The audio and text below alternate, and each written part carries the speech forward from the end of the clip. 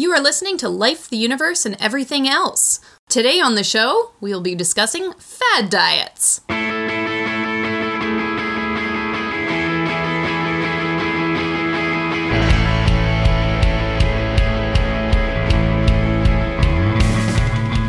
Life, the Universe, and Everything Else is a program promoting secular humanism and scientific skepticism, produced by the Winnipeg Skeptics. You can email your questions, comments, or criticisms to us at lueepodcast@winnipegskeptics.com. Show notes, references, and relevant links can be found at lueepodcast.com or at winnipegskeptics.com/blog.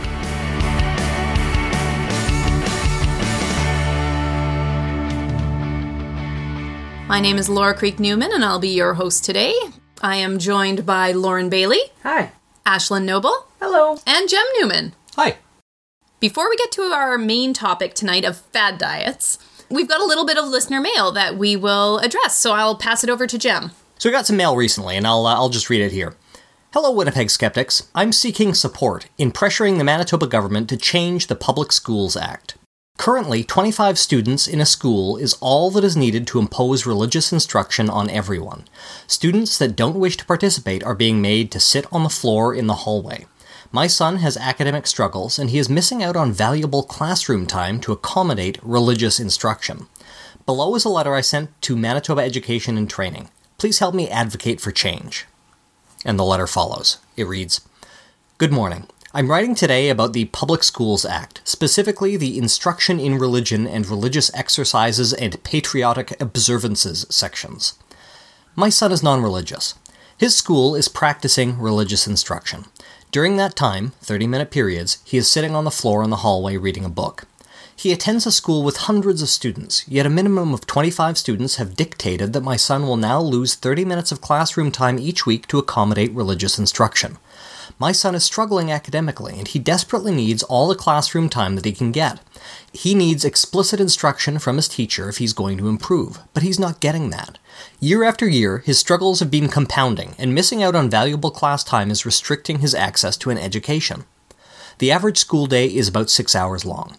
Take away an hour for lunch and another 40 minutes for morning and afternoon recess. That means there is a maximum of 4 1/3 hours in the classroom each day.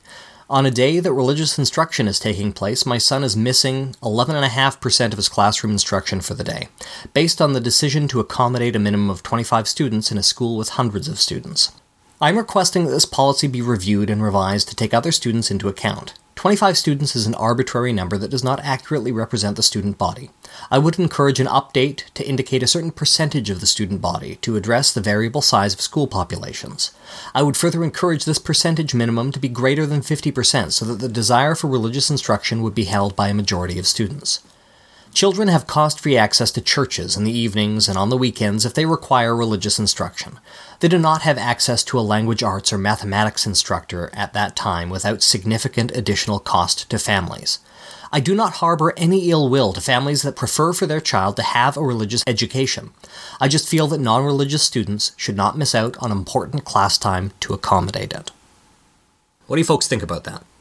This parent is going to have a lot of difficulty with the current political climate in Manitoba in getting anything changed. Oh boy. And how?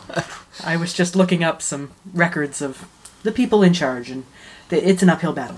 Yeah. That being said, they seem to be willing to cut anything, so... Yeah, true.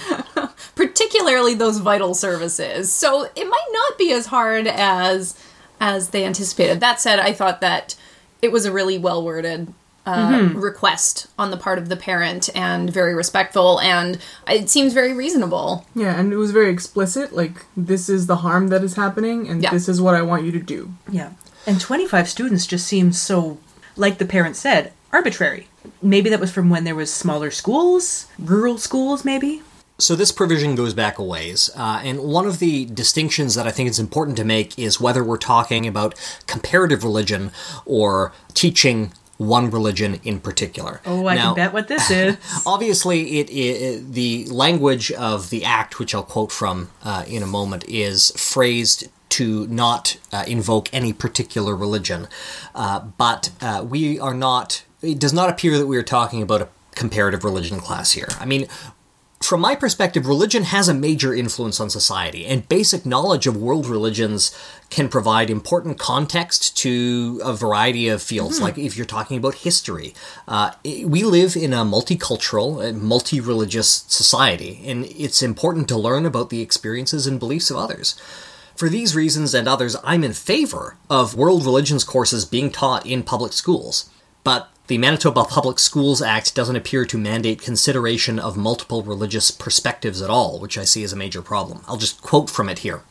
Instruction in religion may be conducted by any school in Manitoba if authorized by a bylaw passed by the school board.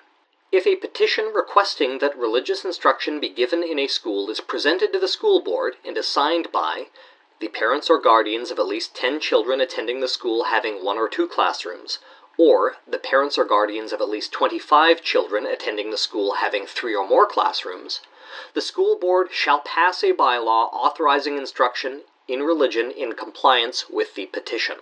Ooh, that's so broad. Instruction in religion, when authorized under or permitted by this act, may take place during school hours at such a time and on such days as approved by the bylaw of the school board, but in any case shall not exceed 2.5 hours per week, and shall be conducted by a clergyman, priest, rabbi, or other spiritual leader, or by a representative of parents recognized by the school board as constituting a religious group, or by any person, including a teacher, duly authorized by such clergyman, priest, rabbi, or other spiritual leader. Whoa. Where the parent or guardian of a pupil who is under the age of majority does not desire the participation of the pupil in religious instruction, the pupil shall be excused from participating in the instruction, and where a pupil over the age of majority does not wish to participate in religious instruction, he shall be excused from participating therein. Okay. So I posted this to our Facebook group, and some of our local members pointed out that the requirement that classes be taught by clergy members or their appointed representatives might be indicative of bias in this instruction. For myself, I'm not convinced that the provision mandating that the instruction be given by a clergy person is necessarily wrong, provided that a multi-faith perspective is required, which here it doesn't seem to be. It would also be good to have free thought movements included in this. It's possible that the requirement that a clergy member provide the instruction would serve as a bulwark against a teacher of one faith going on and on about the evils of other faiths, for example. But the Act doesn't seem to require a comparative study of religions, which I see as the heart of the problem. So I am in favor of this petition to Manitoba Education and Training. So if our listeners are interested in getting involved in this, they can connect with us on Facebook. We have a Winnipeg Skeptics discussion group. You can also find us on Twitter. And I would encourage anyone to contact Manitoba Education and Training and voice their concerns over the Public Schools Act. And if you're not local to Manitoba, take a look at your local regulations and see if they're also in need of amendment. That's what I was just going to ask. Did we take a look at any other provinces? Or? Well, it could be worse. Ontario and Alberta both have publicly funded Catholic school boards. My ex-husband went to Catholic school in Ontario.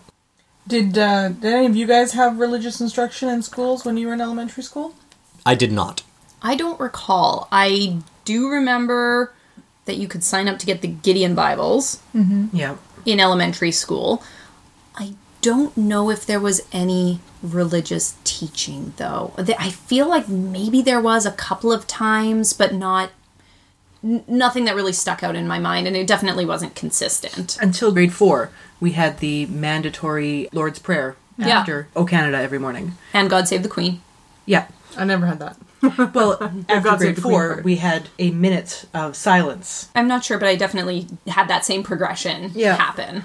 I did not. When I was in Ontario, and even when I came to Manitoba, we didn't have the Lord's Prayer. We didn't have God Save the Queen either, although apparently my brother, when he changed schools, he got God Save the Queen, so I think maybe my school was just missing it, or there was some sort of change there.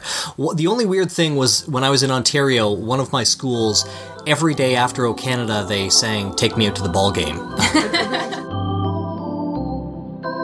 I think we've had this exact discussion on Yeah. there before, but I guess I was more curious about like actual classes, because I remember at least up until grade 3, they would send home a form and your parents could check off whether you wanted to go to catechism or if you wanted other religious instruction, or you could be the other group, which didn't get any religious instruction. Interesting. It was, I just remembered, oh my goodness, I can't remember her name, but I remember this little old lady with gray hair who used to come in my grade 1 and 2 class, because we were split classes, and give us religious instruction. Well, isn't that special? I do not remember anybody opting out, and it was all very much like New Testament, Jesus is love kind of things. I think one of the daycares that I attended was actually attached to a church. You know, we were in the church sometimes then. Memories of my childhood are dim. You grizzled old sailor, you.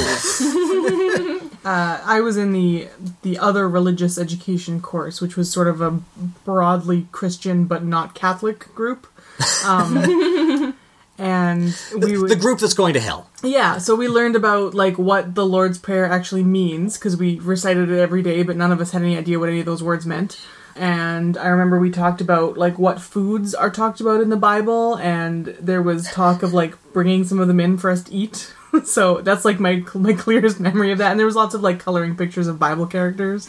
But being from like a small French Catholic town, most of the kids in my class went to the catechism class. And then there was like 1 or 2 kids who got to just color like non-religious pictures in the principal's office.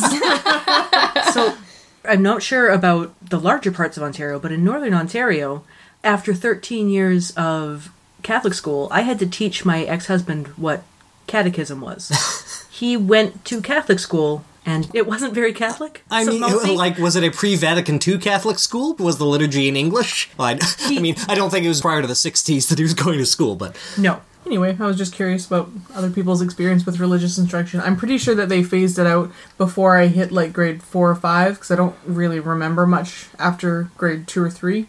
But that was an interesting period when my mom would be like, well, I guess you're other Christian, because we're definitely not Catholic. Thank you for giving me flashbacks to... I'm going to have to ask my mom if she remembers who that lady was.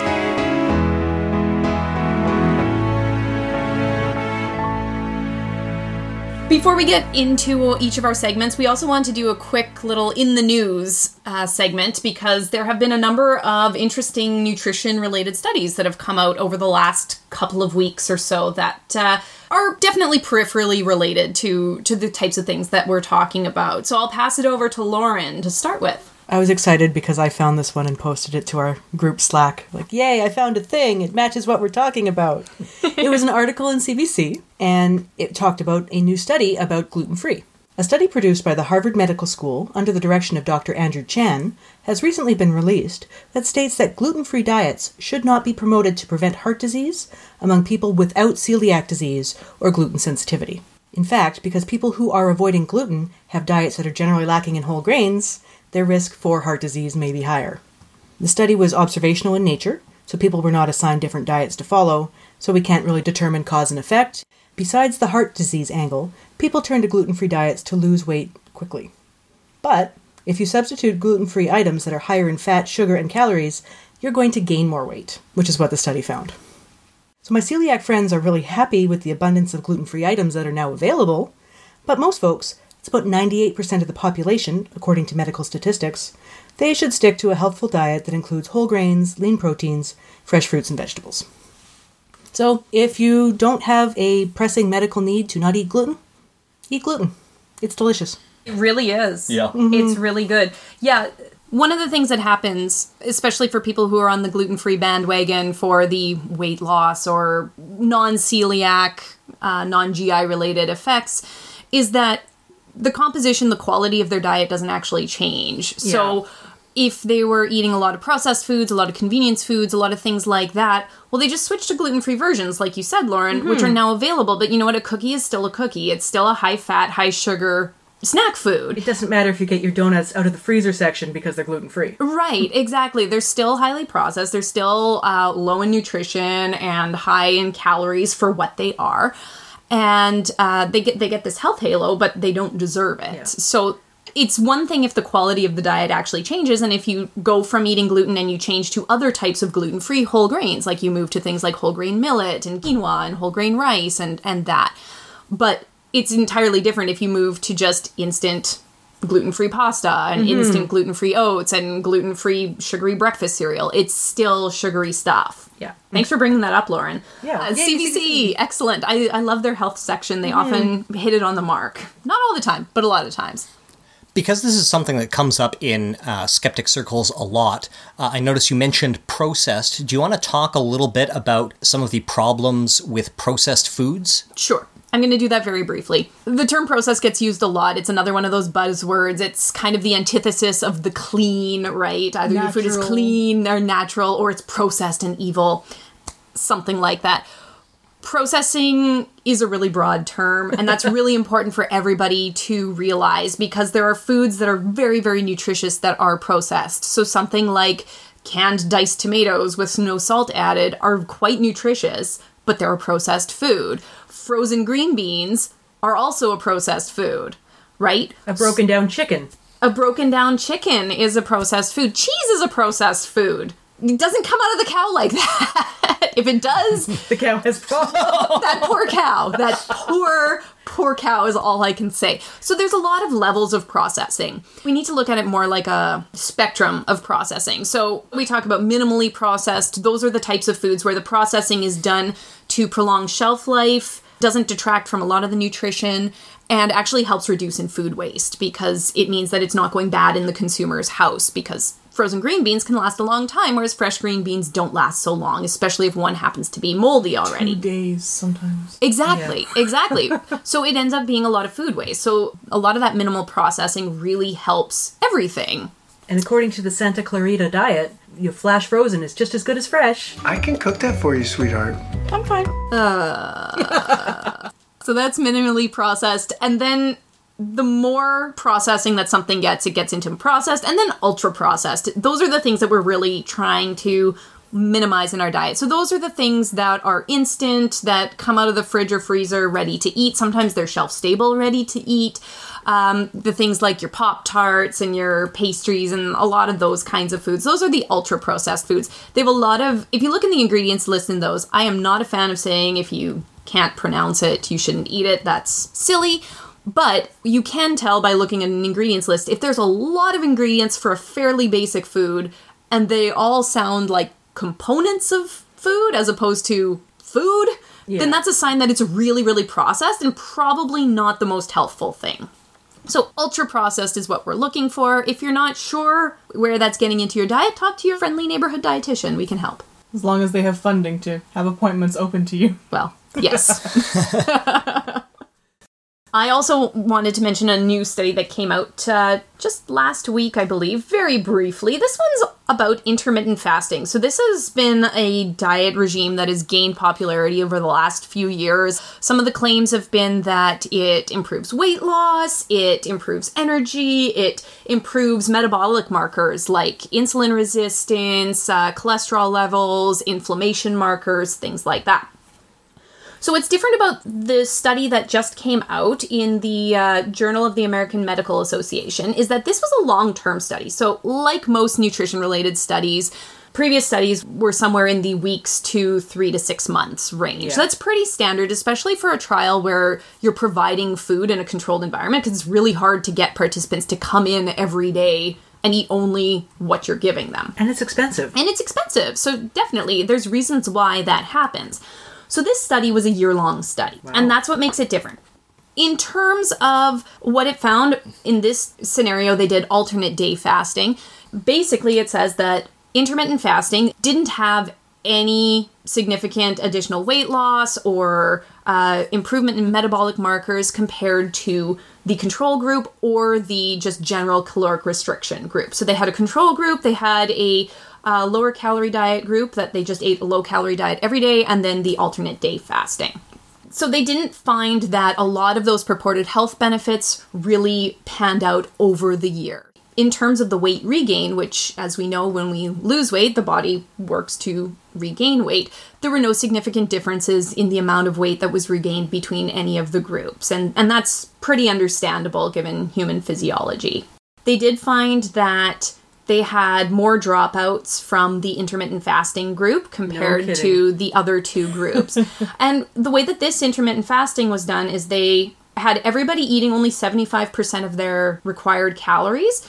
The intermittent fasting group did 25% of the calories in one meal on one day and then 125% the next day, and they would go back and forth. So they had a 38% dropout rate compared to 29 and 26% for the calorie restriction and control groups. I feel hungry just listening to that. Oh gosh. Like one day you get a large amount of food, and the next day almost nothing. One meal in the middle of the day. I could not do it. I know I could never do it. I really want to take these study results back to high school, Lauren, and like shake her by the shoulders and tell her to eat some damn food. Yeah. It's not to say that intermittent fasting doesn't work for anybody, because with any nutrition intervention, there's going to be some people that do really great on it and they love it, and that's fine. But then there's going to be people that don't do great on things. And they're miserable forever. And they're miserable. Really what this is it shows that on a longer term, at least in this group of individuals, the purported benefits didn't pan out. So that's just really interesting, especially for all the diet books that have been sold pushing alternate day fasting or intermittent fasting. I'm pretty excited to get on to our topics here because we're talking about diets and nutrition, particularly fad diets. Diets that have become very popular that may or may not have any scientific basis behind them. So we are going to go to Ashlyn to start with what I would say is probably the king of, or the monarch of diets right now, the paleo diet. I would say the clan leader. Yeah! So I thought I would start by outlining the paleo diet premises and rules. Unfortunately, that turned out to be more difficult than I expected. So from thepaleodiet.com, the paleo diet is based upon everyday modern foods that mimic the food groups of our pre-agricultural hunter-gatherer ancestors. The following 7 fundamental characteristics of hunter-gatherer diets will help to optimize your health, minimize your risk of chronic disease, and lose weight. So the first one is higher protein intake. They say that typically protein comprises 15% of the calories in the average Western diet, but 19 to 35% in hunter-gatherer diets. So meat, seafood, and other animal products are supposed to be a staple of your diet. The second one is lower carbohydrate intake and lower glycemic index. So non-starchy fresh fruits and vegetables are good. They should provide about 35 to 45% of your daily calories. High fiber intake is the third one, but not from grains. That's not good. So only from vegetables or leafy greens. The next one is moderate to higher fat intake, dominated by monounsaturated and polyunsaturated fats with a balanced omega-3 and omega-6 fats. Then there's higher potassium and lower sodium intake. They claim that unprocessed fresh foods naturally contain 5 to 10 times more potassium than sodium, and Stone Age bodies were adapted to this ratio. They also only live to about 26. We'll get there. This is a weird one. Net dietary alkaline load that balances dietary acid. Of course. So, after digestion, all foods present either a net acid or alkaline load to the kidneys. Acid producers are meats, fish, grains, legumes, cheese, and salt. Alkaline-yielding foods are fruits and veggies. And chalk. A lifetime of excessive dietary acid may promote bone and muscle loss, high blood pressure, and increased risk for kidney stones, and may aggravate asthma and exercise-induced asthma. That's a weird one. The last one they mention is a higher intake of vitamins, minerals, antioxidants, and plant phytochemicals. Yay! And basically they say that you should do this by eating grass-fed meat. Yeah.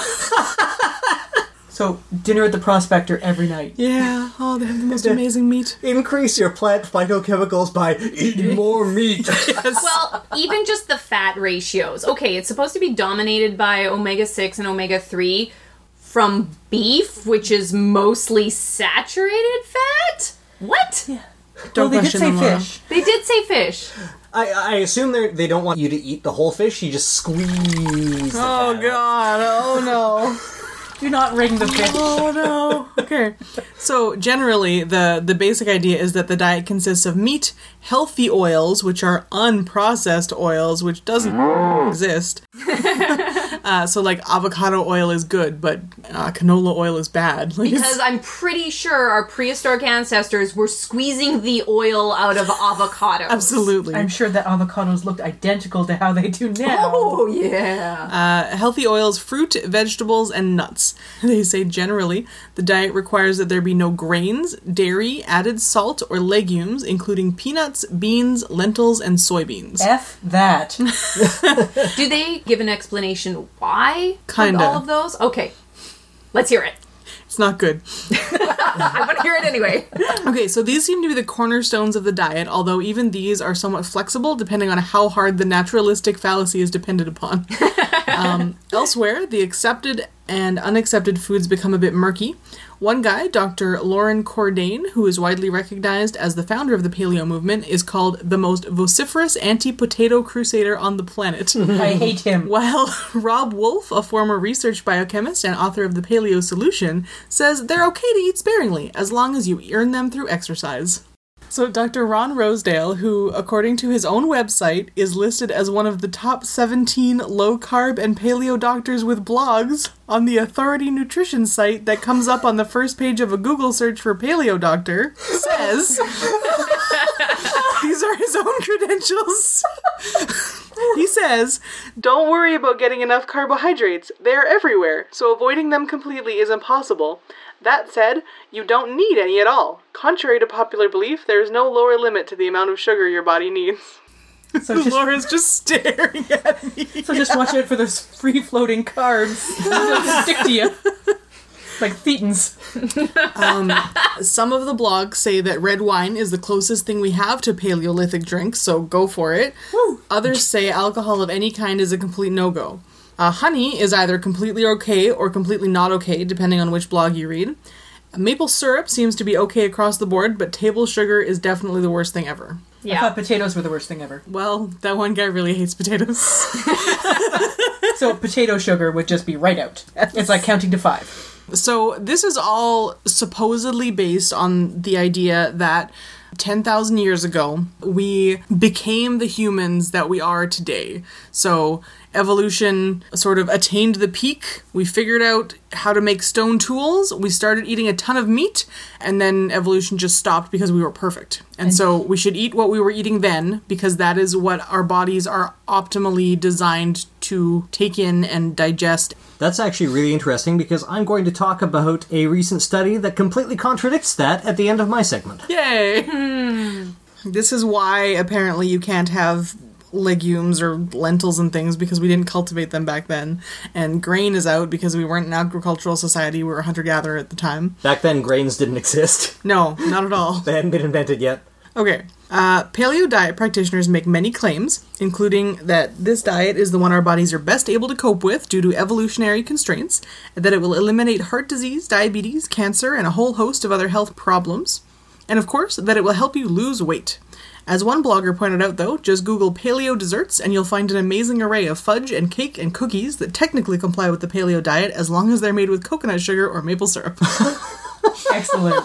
Because, again, Paleolithic people were doing the processing necessary to turn coconuts into sugar? Yeah, and there are even archaeological finds that indicate that people were pounding up and eating grain like 30,000 years ago. Yep. Certainly. One source, author and blogger Mark Sisson, he wrote Primal Blueprint.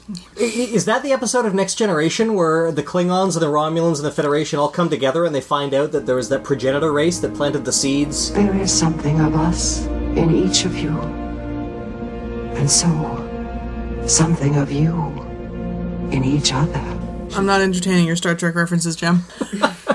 So this guy, Mark Sisson, promises something truly amazing out of his version of the paleo diet. He calls it a set of guidelines that allows you to control how your genes express themselves in order to build the strongest, leanest, healthiest body possible, taking clues from evolutionary biology, in brackets, that's the primal part. Okay. Even the cat's giving you stink eye. So I found an FAQ on one site that had a number of extremely alarmist answers to perfectly reasonable questions. Here are a couple. Why do you avoid healthy whole grains? Contrary to popular belief, whole grains are not so healthy to human beings. We simply have not adapted to be able to digest grains. Grains contain toxic anti-nutrients, lectins, gluten, and phytates, and we as human beings are not wired to be able to properly digest these anti-nutrients. When anti-nutrients meet nutrients, there's a nutrient anti-nutrient annihilation event that produces way too much energy, which is why you gain weight. Next one. Aren't you worried about cholesterol? The idea that eating foods high in saturated fat and cholesterol will cause heart disease is a myth. Your body cannot function properly without adequate levels of cholesterol. This does not mean low cholesterol. Not to mention, your brain needs fat. Your brain is mostly fat and needs fat to really thrive. People at risk for heart disease often are on a low-fat, high-carb diet, and statins not only do not save lives, but come packaged with many harmful side effects. Just more reason to ditch the grains and up the fat. Oh, I love the big pharma fear thrown in there, too, just for good measure. Just don't help anything. Okay, last one I'm going to read. What's the deal with dairy? I don't know, Jerry Seinfeld. You tell me. What's the deal with dairy? So remember that almost every source says no-go for dairy in the paleo diet. Even I saw a comment, somebody, well, what about ghee? What about clarified butter? Is that okay? No dairy. Bad. Okay, what's the deal with dairy? Often, people see recipes of ours that include dairy, and their comments are, I thought dairy wasn't paleo. All dairy is not created equal. Pasteurized dairy is a processed, dead food, and raw dairy is a whole, live food. Yeah, with all that, like, listeria swimming around in there. Corroded dairy. Oh, God. When animals are fed a diet of grains and soy, they are inflamed, fat, toxic, and sick. Animals thrive on a diet of grasses. They are meant to roam freely and graze.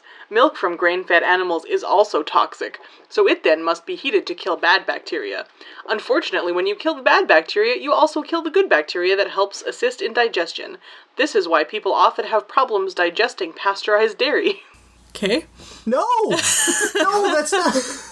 Okay. Raw dairy from a healthy animal raised on pasture is a living food. Raw dairy is a great source of vitamins A, D, and K, and can be incorporated into a paleo diet in moderation.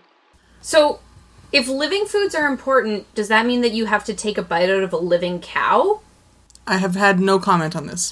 Okay. I think he means living in the pseudoscientific sense, not living in the actual sense. For real Right, sense. living when it serves your point, but not in reality. Yeah. Okay, cool. Now that we've explored some of their claims, let's go on to some facts. First of all, a quote from a Scientific American article on the paleo diet. Which hunter-gatherer tribe are we supposed to mimic exactly? Yeah. How do we reconcile the Inuit diet, mostly the flesh of sea mammals, with the more varied plant and land animal diet of the Hadza or the Kung? Chucking the many different hunter-gatherer diets into a blender to come up with some kind of quintessential smoothie is a little ridiculous. When you read that to me earlier, it was a seal blubber smoothie. So we know that in the Paleolithic, the human diet varied immensely by geography, season, and opportunity. Quote, we know now that humans have evolved not to subsist on a single Paleolithic diet, but to be flexible eaters, an insight that has important implications for the current debate over what people today should eat in order to be healthy. Quote from anthropologist William Leonard of Northwestern University in Scientific American in 2002. He continues, too often, modern health problems are portrayed as the result of eating bad foods that are departures from the natural human diet. This is a fundamentally flawed approach to assessing human nutritional needs, Leonard wrote.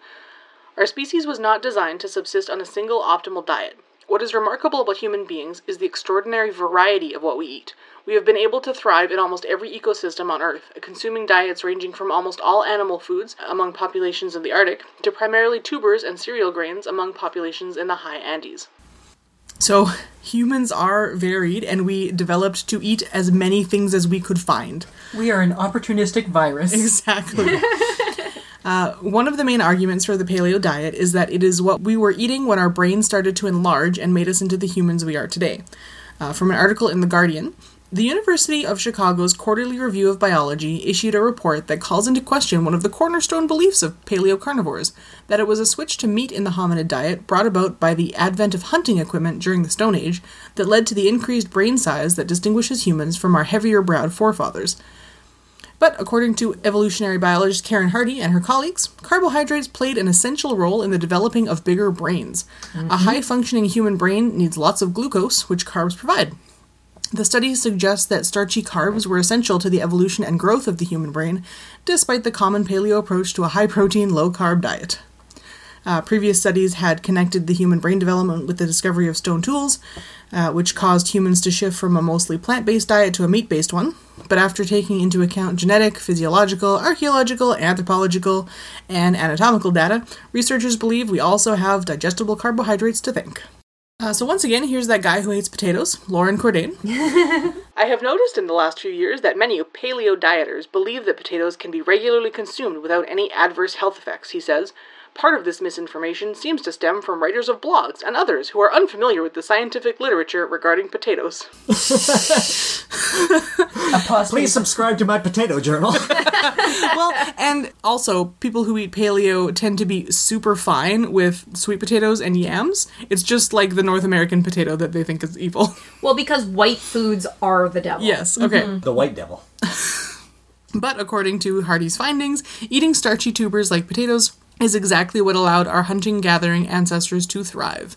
Because they had energy that lasted longer than like an hour. Mm-hmm. And they could be stored for a fair amount of time without refrigeration or drying or anything like that. And they were pretty reliably grown in a lot of climates. Mm-hmm. And they don't need a lot of tending. You just kind of leave some in the ground and they multiply.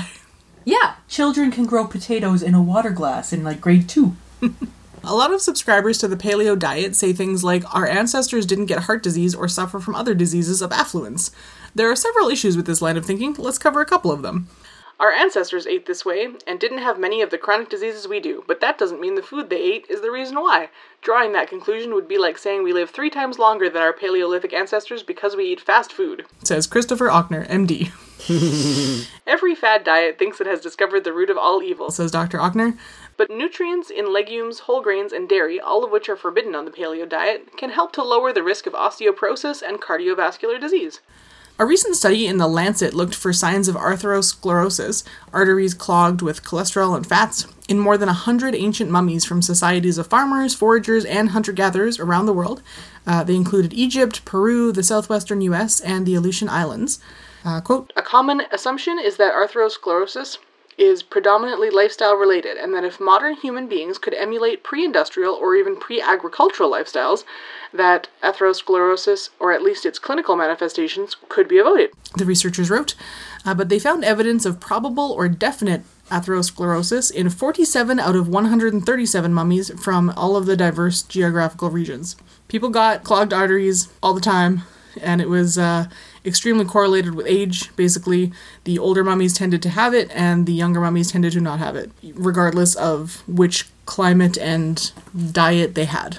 And keep in mind, these are people, too, who were, by necessity, very physically active. And by necessity, did not eat processed foods and all of those things that we blame today. Yeah, that's really, really interesting. Yeah, so saying that, well, they didn't get heart disease, so we should eat like them so we don't get heart disease, that's garbage. Some paleo practitioners say that we just haven't evolved past where we were 10,000 years ago, and that evolution hasn't had time to catch up to our current diet and lifestyle. On his website, Sisson writes, while the world has changed in innumerable ways in the last 10,000 years, for better and worse, the human genome has changed very little, and thus only thrives under similar conditions. This is just not true. In fact, the reasoning misconstrues how evolution works. If humans and other organisms could only thrive in circumstances similar to the ones their predecessors lived in, life would not have lasted very long. Several examples of recent and relatively speedy human evolution underscore that our anatomy and genetics haven't been set in stone since the Stone Age. Within a span of 7,000 years, for instance, people have adapted to eating dairy by developing lactose tolerance. Usually the gene encoding an enzyme lactase, which break down lactose sugars in milk, shuts down after infancy. When dairy became prevalent, many people evolved a mutation that kept the gene turned on throughout life. So we've evolved to eat dairy, the exact thing that they are saying we did not do. Right. Yep. Not everybody did. It's important to know. Yeah. That happened in populations that started using dairy frequently. So there are populations where dairy was never really a big part of their diet. So those are the people who tend to have lactose intolerance as adults. But in populations where dairy has always been part of it, you see a much higher rate of people being able to digest lactose well into their older age. So we have evolved in the past 7 to 10,000 years, but the organisms that share our bodies have evolved even faster, particularly the billions of bacteria living in our intestines. Our gut bacteria interact with our food in lots and lots of ways. They help us break down all kinds of things, but they also compete with us for calories. We have no way of knowing what bacterial species thrived in Paleolithic intestines, but we can be pretty sure that our microbial communities are very different. The ways in which they have evolved to process the food that we eat, we have very little way of knowing that far back. As Christina Warrener of the University of Zurich emphasizes in her 2012 TED Talk, just about every single species commonly consumed today, whether a fruit, vegetable, or animal, is drastically different from its Paleolithic predecessors. In most cases, we have transformed the species we eat through artificial selection. We've bred cows, chickens, and goats to provide as much meat, milk, and eggs as possible, and we've sown seeds only from plants with the most desirable traits. The biggest fruit, the sweetest flesh, the fewest natural toxins. One of my favorites is that cabbage, broccoli, cauliflower, and Brussels sprouts and kale are all different cultivars of a single species. Don't forget kohlrabi and mustard greens Sure, in there. They're all the same. They're all delicious in their own way. Most of them are delicious. Generation by generation, we reshaped this one plant's leaves, stems, and flowers into completely different arrangements, the same way we bred Welsh Corgis, Pugs, Dachshunds, St. Bernards, and Greyhounds out of a single wolf species. Corn was once a straggly grass known as teosinte, and tomatoes were once much smaller berries. The wild ancestors of bananas had tons and tons of seeds in them and were not very nice to eat. Behold the atheist's nightmare. Zuck wrote a book called Paleofantasy, and a quote from her: "Paleofantasies call to mind a time when everything about us, body, mind, and behavior, was in sync with the environment, but no such time existed. We and every other living thing have always lurched along in evolutionary time with the inevitable trade-offs that are a hallmark of life." So just quickly, a few other small issues with the paleo diet.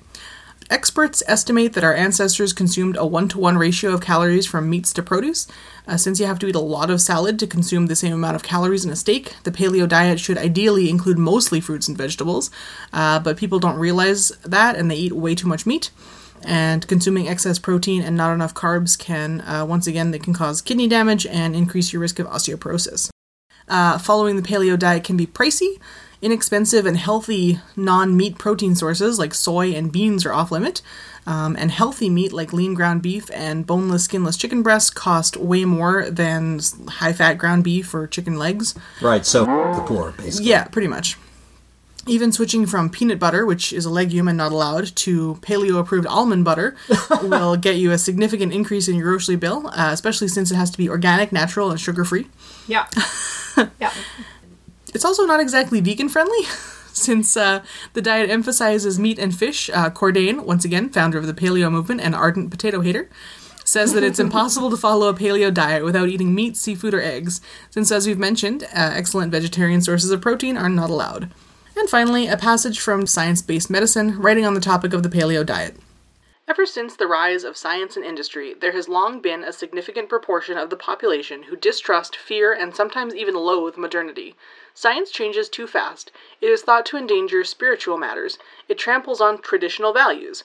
People fantasize about and long for a non-existent time long past, when humans supposedly lived in harmony with their environment, and they view science, specifically for the purposes of this discussion, modern biomedicine, as having participated in destroying that ancient wisdom. Alternative medicine and the paleo diet share this fear of modernity as an underlying assumption, even as their advocates use and misuse evolution to prove their worth. This is nothing new, and the rationale behind the paleo diet is nothing more than, as Zuck has put it, the evolutionary search for our perfect past. Unfortunately, fantasy is not reality, and we humans have long been known to abuse and despoil our environment, even back in those paleo days. Indeed, when I took a prehistoric archaeology course, which was largely dedicated to the period of time of the hunter-gatherers, one thing I remember my professor pointing out was that what he did was largely the study of prehistoric garbage, and that humans have always produced a lot of it. So that's the paleo diet.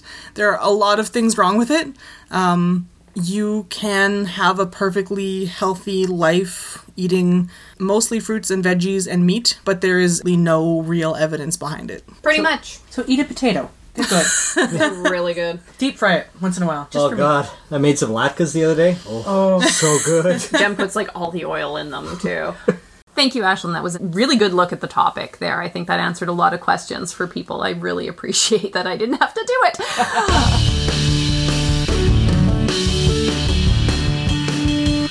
Since Jem has already mentioned that his research has contradicted some of the claims made by Ashland's research, let's pass it over to Jem and talk about the China study. Yeah, these two segments are going to fight.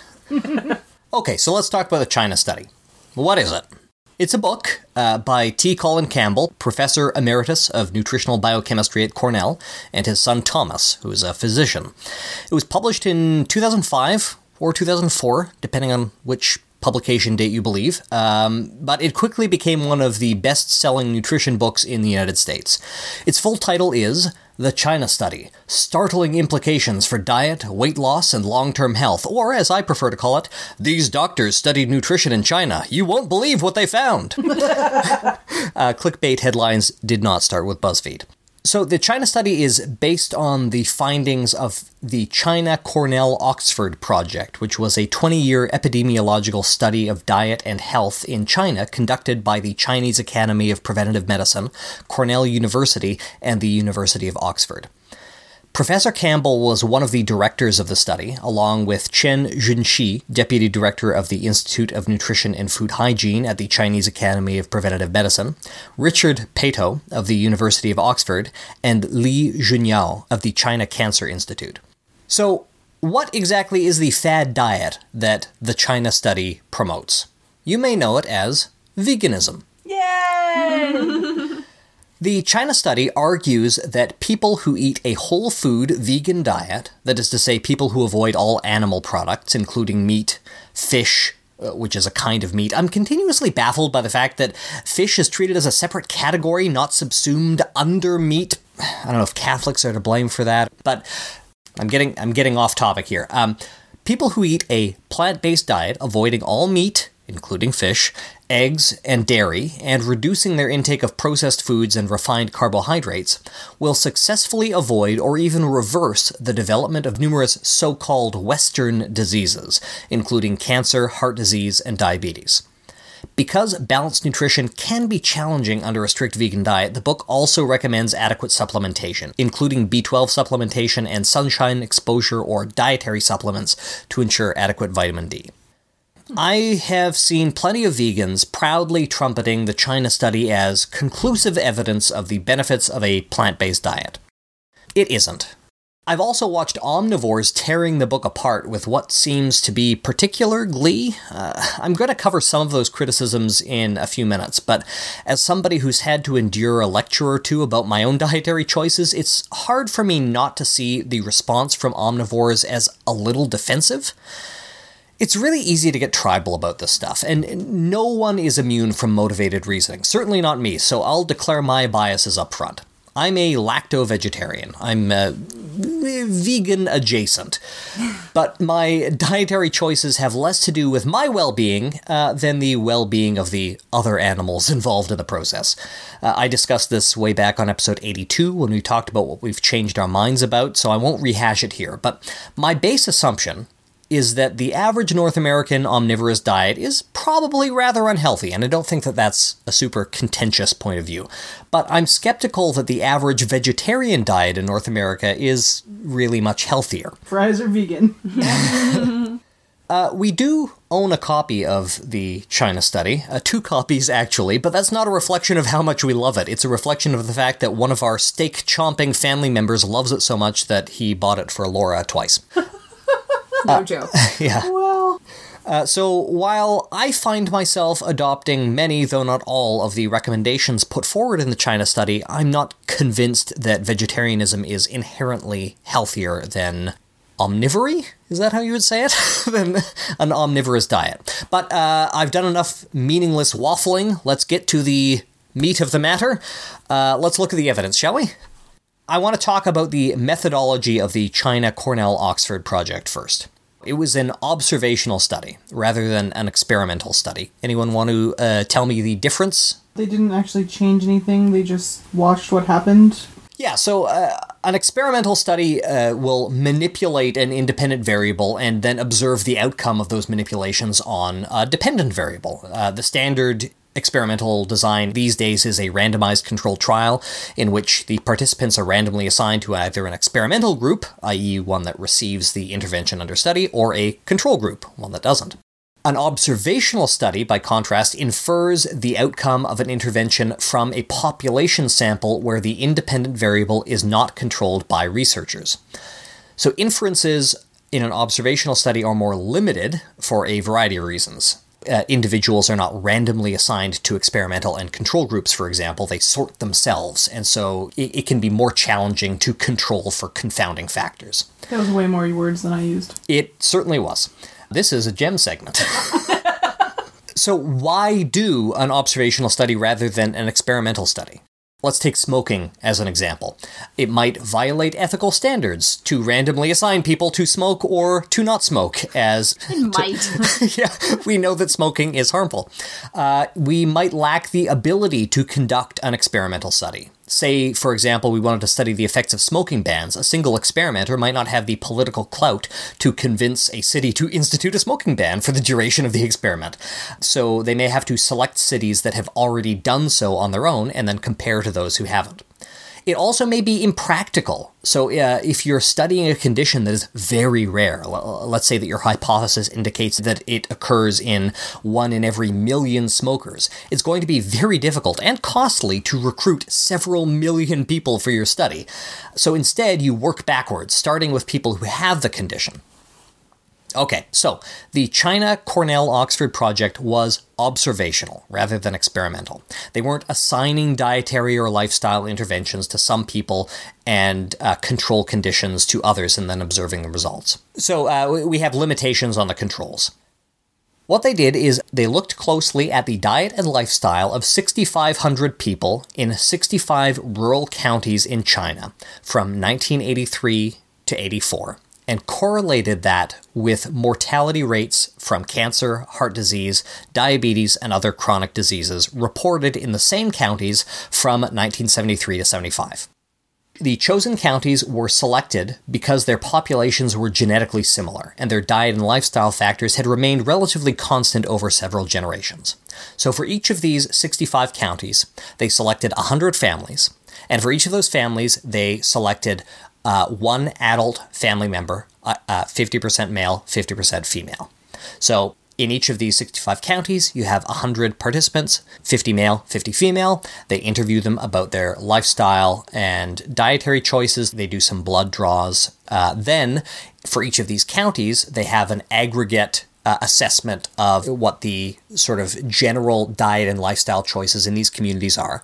And then they go back to the previous decade and they look at mortality rates from certain diseases, and then they have some interesting data that they can pull correlations from. So what did they conclude? Well, the book makes a lot of claims, so in the interest of respecting our listeners' time and that of my co-hosts, I'm only going to cover the broad strokes here. The study found that counties with a high consumption of animal-based foods in 83 and 84 were more likely to have had higher death rates from so-called Western diseases, such as cancer, coronary heart disease, complications of diabetes, etc., between 1973 and 75. And the inverse was true for counties that consumed more plant-based foods. This is presented as evidence that a vegan, plant-based diet will have a protective effect against cancer, heart disease, autoimmune diseases, and a host of other Western ailments. One interesting thing that I noted in my research is that at one point, the China study suggests that any food containing more than 0 milligrams of cholesterol is inherently unhealthy, which is generally considered an outdated nutritional hypothesis. However, in an earlier chapter of the book, they actually lay out the complex relationship between dietary cholesterol and blood cholesterol very well. Discussions of LDL and HDL cholesterol levels and all that complicated jazz. Instead of railing against dietary cholesterol, the book generally advocates for a reduction in animal fats and animal protein. So that seems kind of like a contradiction in the book. I mean, we have a book with two authors, one of whom is a nutritional biochemist and one of whom is a physician. That struck me as interesting. The diet discussed in the China study is actually very low in protein compared to a typical Western diet. We're not talking about a Western vegan diet with a lot of plant-based proteins in it, lots of soy products, textured vegetable protein, that sort of thing, lots of legumes and like that. Instead, the diet is very low in protein, about 10% of the protein intake of the standard Western diet. So the authors maintain that a low-protein diet isn't actually inherently harmful and may be beneficial. The authors indicate that milk protein in particular contributes to the development of cancer. The book also alleges collusion between agribusiness and government to promote public consumption of unhealthy foods. If you're skeptical, I don't blame you. Accusations such as these are commonly heard from the likes of Joe Mercola and the Health Ranger over at naturalnews.com, and I'd die before I'd promote those sites. But remember that proper skepticism is more than just knee-jerk denial, and these claims are based, at least in part, in fact. This is what lobbying is all about, after all, and big businesses have a lot of money at stake. The oil industry lobbies the government and tries to sway public perception about their effects on the environment and on your health. The tobacco industry does it too, so does the pharmaceutical industry. The agricultural industry isn't somehow immune. In a 2010 investigation published in the New York Times, Michael Moss reported on the efforts of Dairy Management, a subsidiary of the USDA, to increase the cheese content in American food. And I quote, "Urged on by government warnings about saturated fat, Americans have been moving toward low-fat milk for decades, leaving a surplus of whole milk and milk fat. Yet the government, through Dairy Management, is engaged in an effort to find ways to get dairy back into Americans' diets, primarily through cheese. Americans now eat an average of 33 pounds of cheese a year, nearly triple the 1970 rate. Cheese has become the largest source of saturated fat. An ounce of many cheeses contains as much saturated fat as a glass of whole milk." That seems really far-fetched to me. Like, they take the fat out of whole milk and then they make things like whipping cream and table cream, right? I feel like there's got to be a lot more skim milk that gets thrown out than there is, like, surplus fat. Like, I haven't looked this up at all. The numbers don't seem to match up to me. I could pull more information out of this New York Times article, but Dairy Management was working with, and this was publicized in press releases and like that, they worked with Domino's Pizza to increase the cheese content of their pizza by 33%. But how did they get people to order it in the first place? Oh. I know. It was like cardboard with Alpha-Getty on top of it. That's what... Anyway, sorry, those numbers seem very strange to me. Maybe it's just one of those surprising facts. I don't know. What about it seems strange? Sorry, Once you take all of the fat out of the milk, they said that low-fat milk was driving, like, a surplus of milk fat. Yeah. I feel like there wouldn't be a surplus of milk fat after you make, like, whipped cream. But that's what they're saying. There isn't enough of a market to just put more whipping cream on the shelves, because people are going, well, if I'm drinking skim milk, I'm definitely not drinking this. So it's sitting in processing plants, but basically. I would always have assumed that there was a lot of skim milk being thrown out or fed to pigs or whatever. No, because it gets used in all sorts of things. And it can get turned into powder, like powdered milk and that. And so what you see is when I grew up, we were always drinking whole milk, 3.25%. Is that what whole milk is? And it's rare to see something higher than 1 or 2% in most households these days, I think. Yeah. And so with that move, you would have to have, and keep in mind the volumes that we're looking at too. Like people go through a lot of milk. They don't go through a lot of whipped cream, the same amount of milk, Well, okay, I guess it depends on the people. I made a lot of creme brulee in the last little while because I got a set for Christmas. So we've gone through a ridiculous amount of whipped cream. So we can just honestly say that skim milk gets used in a lot of ways. Back to your thing. Sorry for the interruption. No, that's fine. And I'll link to that New York Times article in the show notes if people want to dig further into dairy management. So let's talk about some of the criticisms of the China study. While it was generally well received, it has faced critiques from several corners. The Weston A. Price Foundation isn't too fond of it, but that's what one would expect from a charitable organization dedicated to the principle that, quote, humans achieve perfect physical form and perfect health generation after generation only when they consume nutrient-dense whole foods and the vital fat-soluble activators found exclusively in animal fats. Laura reminded me today that these are the same people who think we should be blending up liver and giving it to babies. No! Yeah, they have a recipe for liver-based infant formula that you can use instead of, like, deadly powdered stuff that is not deadly. Yeah, don't do that. That's incredibly dangerous. Don't eat organ meats. Just don't. Well, I don't know. it depends. If you're gonna eat an animal, might as well eat the organ meats. At Yeah. least you're using all of it. But be careful, if you're going to do it, just be careful. Don't feed it to babies. Okay, filters. Don't eat filters. You don't want, if you're going to eat your liver, you don't want hypervitaminosis A. Be careful. Have a nice Chianti. Fava beans are pretty good. Likewise, advocates for fad diets are critical, especially those who promote Atkins or paleo, for obvious reasons. This diet is basically the exact opposite of those diets. And they like to fight. But some serious academics have also taken aim at the China study. With regard to the claim that the milk protein casein is particularly carcinogenic, there is some animal evidence, but it appears to be limited, and I wasn't able to find anything that made me particularly confident one way or another, so I'm just going to kind of let that claim lie. That's something to be hashed out in the academic literature. But I will quote from the Italian Association for Cancer Research, who has a page dedicated to the China study.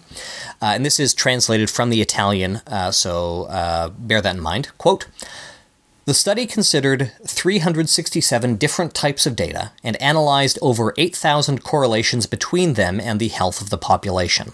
The number of correlations studied was, however, considered excessive by statistical experts, as it allows to demonstrate any preconceived theory." So what they're saying is that the China study is a statistical fishing expedition.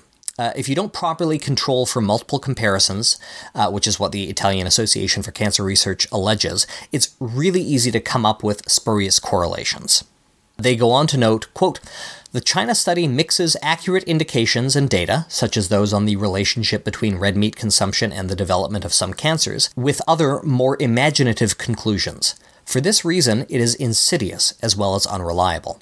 When you have a source that liberally mixes well-supported fact with less well-supported fact or fiction, it is difficult to know what is reliable. That is one of the reasons that I will avoid endorsing Natural News or Joe Mercola under any circumstances ever.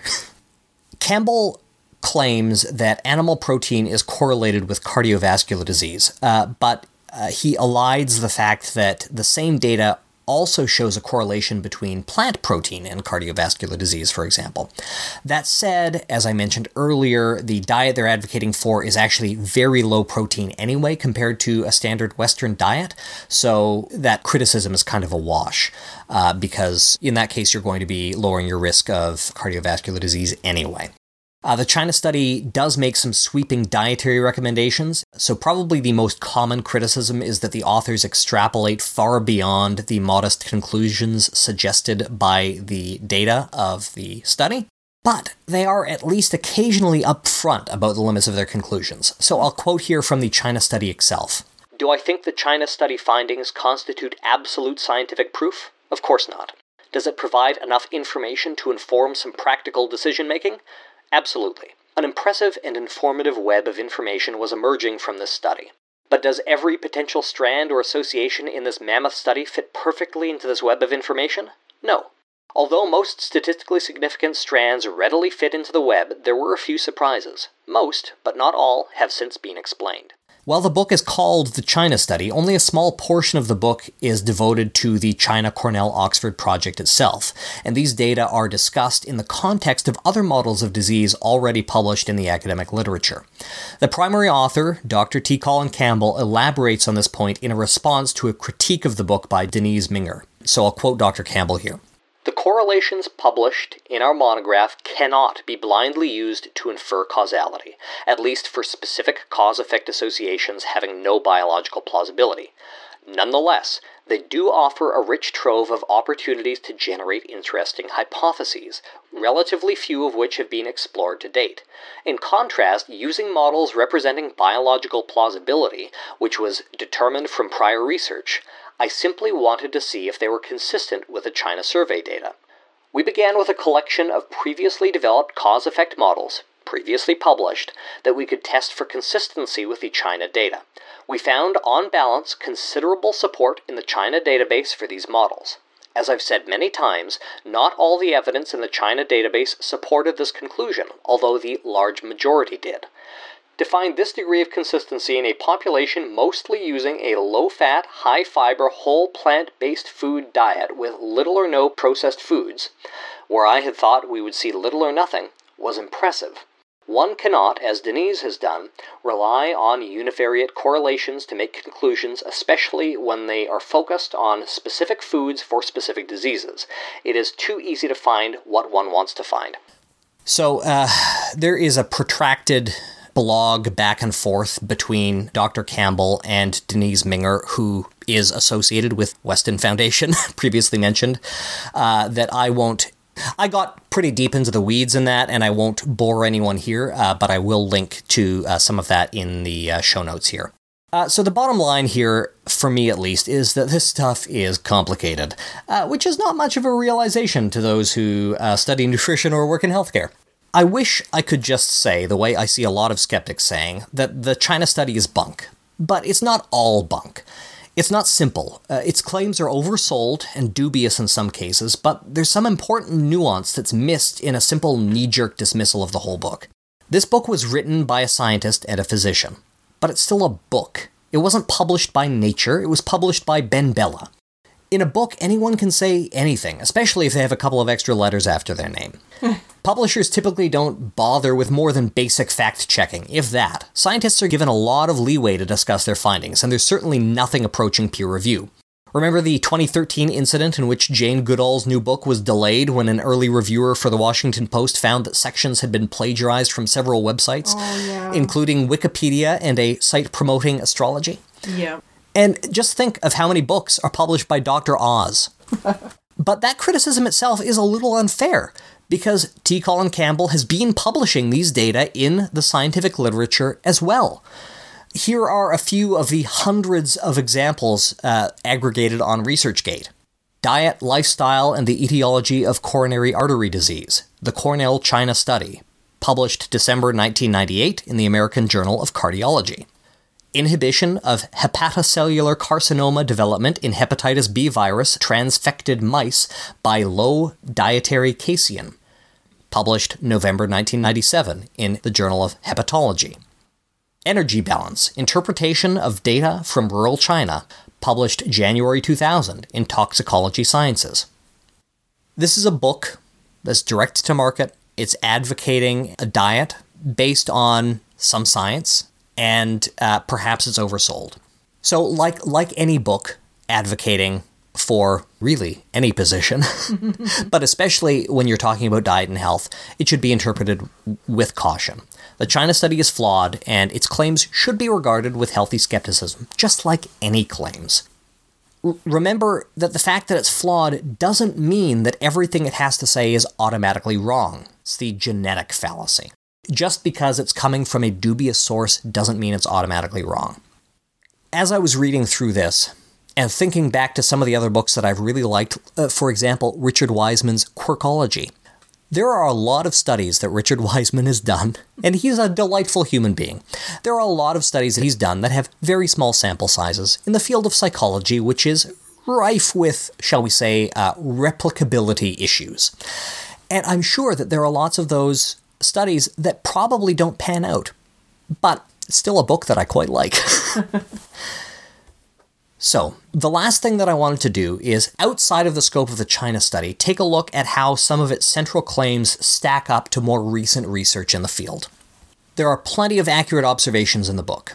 As already mentioned, the correlation between the consumption of red and processed meats and cancer. I'll quote here from the 2015 monograph on red and processed meat published by the WHO's International Agency for Research on Cancer. Processed meat, and here we're talking things like hot dogs, hamburgers, and lunch meats, bacon. Processed meat was classified as carcinogenic to humans, Group 1, based on sufficient evidence in humans that the consumption of processed meat causes colorectal cancer. That is as sure as the WHO's IARC gets. Processed meat is carcinogenic to humans. In addition, quote, IARC Monograph's program classified the consumption of red meat as probably carcinogenic to humans, Group 2A, based on limited evidence that the consumption of red meat causes cancer in humans and strong mechanistic evidence supporting a carcinogenic effect. The association was observed mainly for colorectal cancer, but associations were also seen for pancreatic and prostate cancer. A vegan diet may not be necessarily healthier than an omnivorous one, but that doesn't mean that any given vegan diet is necessarily unhealthy on its own. There are also plenty of non-nutritional reasons that people choose to avoid animal products. It's challenging, and it typically requires careful monitoring and supplementation to ensure you're not missing out on important nutrients. So I'm going to link in the show notes to some dietary tips for vegans to make sure they're getting adequate nutrition if you want to play along at home. In 2013, JAMA Internal Medicine published a large study examining the relationship between vegetarianism and mortality. There were more than 73,000 study participants. While a big N isn't everything, that is more than an order of magnitude greater than the size of the China Cornell Oxford project.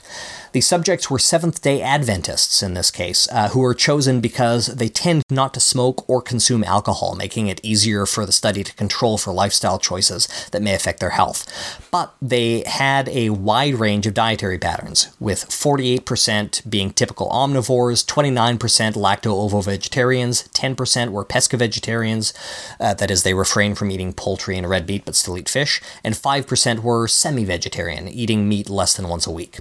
Quoting from the National Institutes of Health, quote, the researchers found that vegetarians, that is those with vegan, lacto-ovo, pesco, and semi-vegetarian diets, were 12% less likely to die from all causes combined compared to non-vegetarians.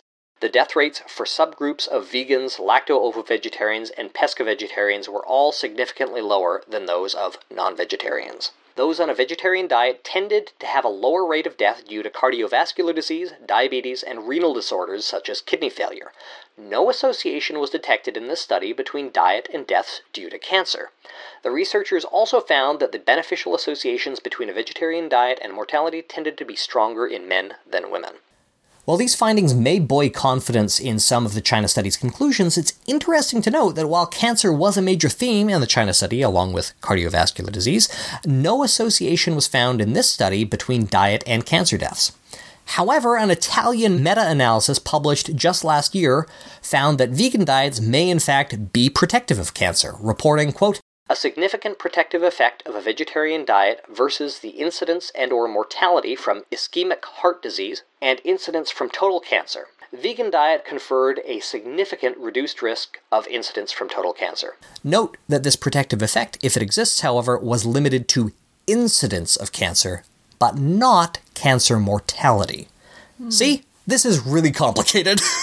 I would just like to point out that we all do die. Yeah. Talking about vegan mortality rates, we die. Yeah, vegan mortality rates are 100%, just like everyone else. So it doesn't help that the reporting is so muddled. The reporting on nutrition is very complicated. For example, does anyone remember those headlines from last year? Being a vegetarian could kill you, science warns, wrote the New York Post. The Telegraph's warning was a little more specific. Long-term vegetarian diet changes human DNA, raising risk of cancer and heart disease. I'm just going to quote briefly from a discussion of this study itself over at Motherboard. So what did the study actually find? Yi and his colleagues identified an allele, a gene variant, in some people whose ancestors maintained a primarily vegetarian diet. This allele allows these individuals to produce synthetic versions of omega-3 and omega-6 fatty acid, which are essential for brain function but can be lacking from vegetarian diets. That's really cool. Mm-hmm. It is really cool, and actually totally contradicts these paleo claims, right? Yep. While a certain level of these fatty acids is necessary for your body to run, too much of it can cause inflammation, which can lead to heart disease and colon cancer. Because of this, individuals with the vegetarian allele would be better off sticking to a vegetarian diet so that they're not getting double the dose of fatty acid from their diet and their body's natural synthetic version. But that sort of complexity is hard to capture concisely, as this whole attempt at a segment I'm currently doing demonstrates. It certainly doesn't translate well into a snappy headline. So, this book is interesting. I was expecting it to be a lot worse than it turned out to be. It argues its case strongly, and while some of the studies cited aren't as robust as we might want, I can't say that we're talking about pseudoscience here.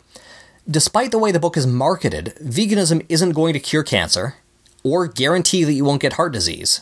It isn't some magic bullet that will make you healthy all on its own.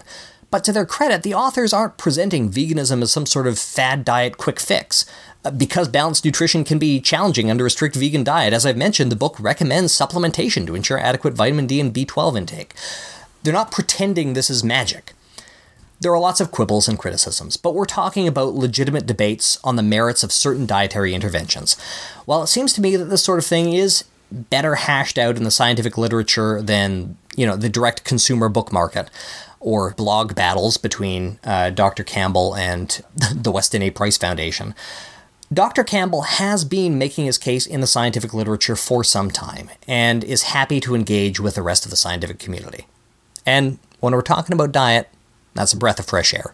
Well, Jem, that was really comprehensive. Thank you for reading the China study, or at least going through it so I didn't have to yet again. I did not read the whole thing. And I do really appreciate when people can see just how complicated nutrition is. I mean, I even find myself falling into quick denial of things that sound wrong, or just wanting to throw the baby out with the bathwater with a lot of these kinds of things. But it is really important to take the claims for what they are and look at the evidence for them. So we're going to skip over to something completely different now. This is I won't say a new diet, because there have been iterations of it before. But this is one that I saw about 2 weeks ago on the cover of a magazine at the checkout of the grocery store, and I couldn't let it pass. The headline... Best place to get nutrition advice. Oh, yeah. The headline read, "Low carb plus sweet potato equals lose a pound every 1.5 days. Ooh. I couldn't not talk about this. Obviously, I was sold. So this is called The Sweet Potato Diet, and the book was published in April. I'm going to say from the get-go, too, I spent $0 on this book. I have not read this book. What I've done... How much did you spend on the magazine? I spent $0 on the magazine as well. I read the headline, and I found the article online from a reader service. The internet is beautiful. The internet is great. So, with that preface, I don't know exactly the ins and outs. I did go through the book's website, and I read up on the book's author, and I signed up for the free 3-day meal plan, and I even got one of their recipes that we're going to try tonight. I baked it. It looks nothing like the picture, you guys. I'm sorry. All right, so the sweet potato diet, we've heard of different diets that are based on different foods before. Basically, the author claims that sweet potato is kind of a power food, is his term for it, but a magic food. He really found through his own experience and through the experience of working with others that he put on this diet that they've lost a ton of weight, including fast fat melting. When diets talk about fat melting, I'm off your body? That's horrifying, and I'm picturing the Nazis at the end of the last Doesn't work that way. It turns into carbon dioxide. Fat sublimation. So, a little bit about this author. The author is Michael Morelli. He is a personal trainer, a self-reported nutrition expert. I couldn't find any degrees or credentials. He's taken some courses in personal training and fitness and things like that, but in terms of nutrition, I'm guessing it's self-study. His website makes claims about healing multiple illnesses with food, a lot of allusions to food being some kind of a cure-all, the use of diet to treat things like shingles without antibiotics, despite the fact that shingles is a viral illness. Yeah. He also makes a claim on the website that he and his team have beaten disease, including cancer, on multiple occasions. Okay. So there's a lot of red flags with this. But okay, let's give this a go. So the diet is based on sweet potatoes. If anybody isn't sure what sweet potatoes are, they're a tuberous vegetable that are pretty common around the world, but particularly in South America and Asia, the southern United States, they're very, very common as well. They come in a range of colors, all the way from white, yellow, red to purple. Sometimes they're called yams. What we in North America are eating are not yams. They're sweet potatoes regardless of color. The white ones we got did not work in sushi. No, they do have different texture and they do have different flavor, but they're the same vegetable. Yeah. They're a starchy vegetable. They're a good source of fiber, very high in vitamin A, beta-carotene, high in vitamin C, excellent source of potassium, and sometimes a decent source of iron, depending on which variety you get. So they're a starchy vegetable. We've talked about this. So paleo loves them. Yeah, I feel like these guys would get along with the paleo guys. Yeah. So they totally would. A little bit of nutrition, sweet potato per 1 cup, depending on cooking method, has about 45 to 60 grams of carbs, 190 to 270 calories, 7 to 9 grams of fiber, and 14 to 20 grams of sugars. Hence the name sweet potato, because they're literally sweet. They have a lot of sucrose in them. Compared to regular potatoes, based on variety and cooking method again, 1 cup is more like 30 to 35 grams of carbs, 130 to 150 calories, so about half as many calories, depending on cooking method, or 2/3 as many. 3 grams of fiber, so a little bit less, but only 2 grams of sugar. So there's your big difference between white potatoes and sweet potatoes. So what are the diet claims? Sweet potatoes should be your main source of carbohydrates. Basically, that is your starch source in this diet. The claim that sweet potatoes have inherent properties that cause fat loss, they don't cause cravings or going back to old eating methods, particularly carb cravings, they take care of, which makes sense because they're full of carbs. This diet is basically a form of carbohydrate cycling, which I'll talk about later. But basically, it alternates higher carb days and lower carb days, which causes metabolic alterations. Sweet potatoes are high fiber. The book says that they are calorie blocking. I don't know how this works. That's not how fiber works. A fire door would be calorie blocking. Sure. Yeah, that's close to fiber. Yeah. Sweet potatoes have antioxidants that elevate fat-burning hormones, is the claim as well. And there's some question about some new research saying that there's some proteins in sweet potatoes that decrease appetite and encourage fat loss. I didn't take the time to find the study, but it sounds very preliminary. Also full of testimonials like lost 100 pounds in 150 days, lost 12 pounds in the first week. Never able to lose weight with any other diet, but lost it on this one. So, lots of really grandiose claims. It also claims to be really accessible and non-restrictive. So we talked about the author already. So how does the diet work? Like I said, it's carb cycling. So you follow a pattern of low carbohydrate days, high carb days, and then there's some free days in there. And again, I don't know the exact pattern. So I don't even get to eat a sweet potato every day? Oh no, you eat sweet potatoes every day. Oh, okay. Oh yeah, this is your starch, okay?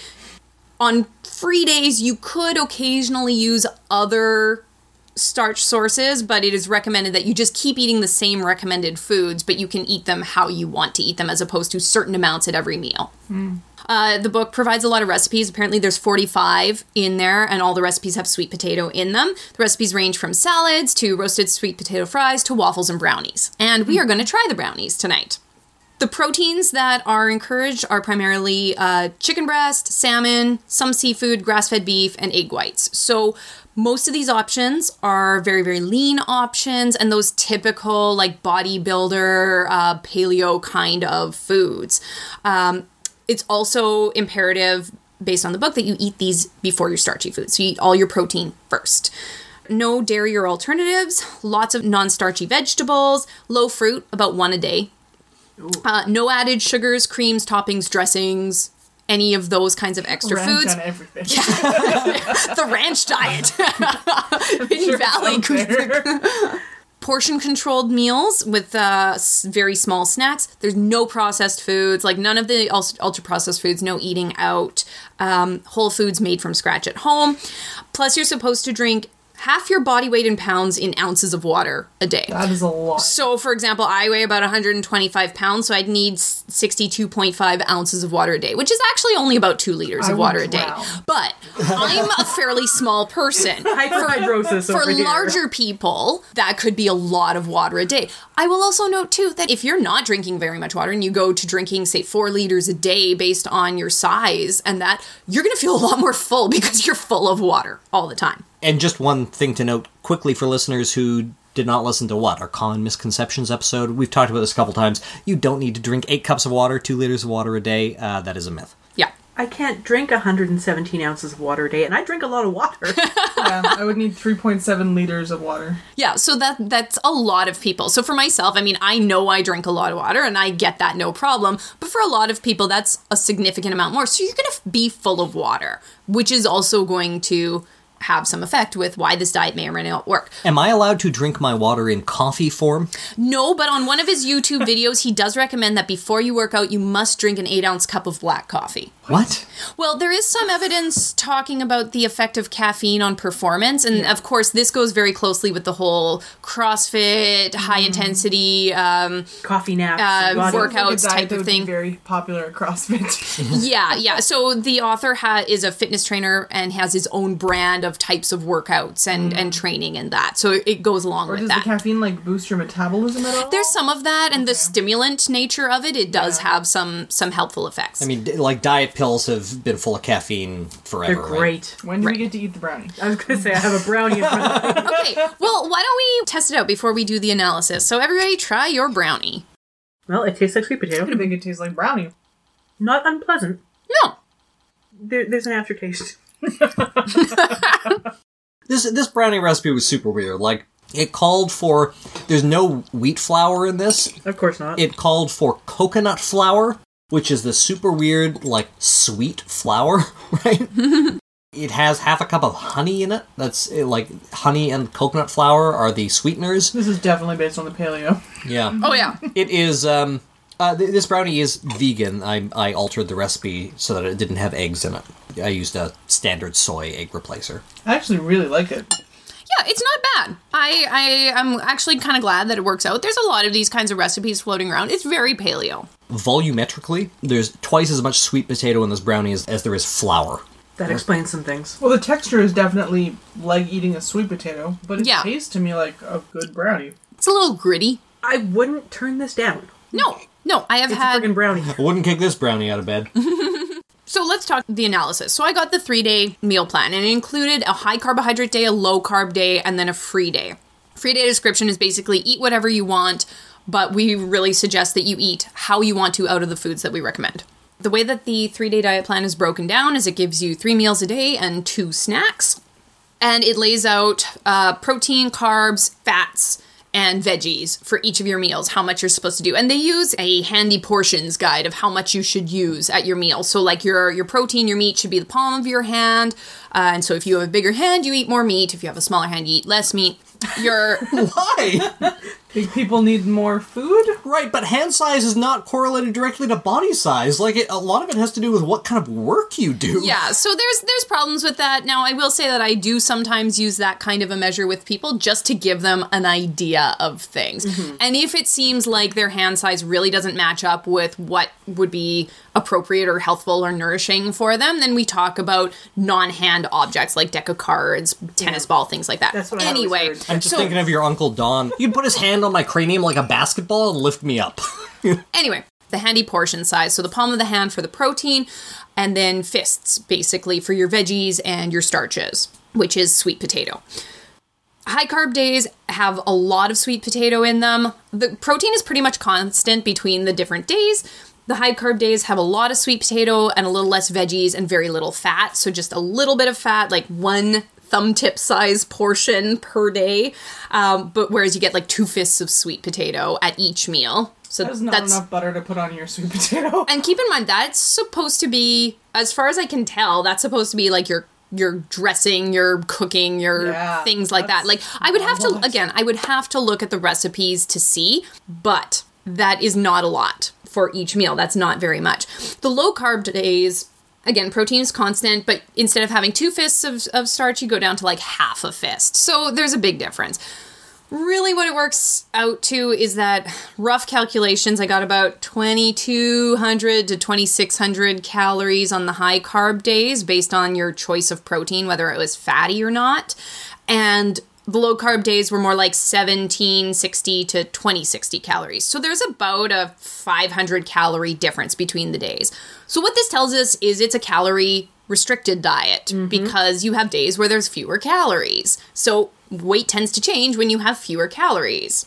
This is also a calorie controlled diet. Most people who are just eating out there in the world are not controlling their calories. They're not paying attention to exact portions of this, that, or the other. So as soon as you go on to pretty much any diet that tells you what to do and you stick even remotely close to that, you're going to see a change. And most people underestimate how much they eat as it is. So when they start sticking to portions, it often makes a difference.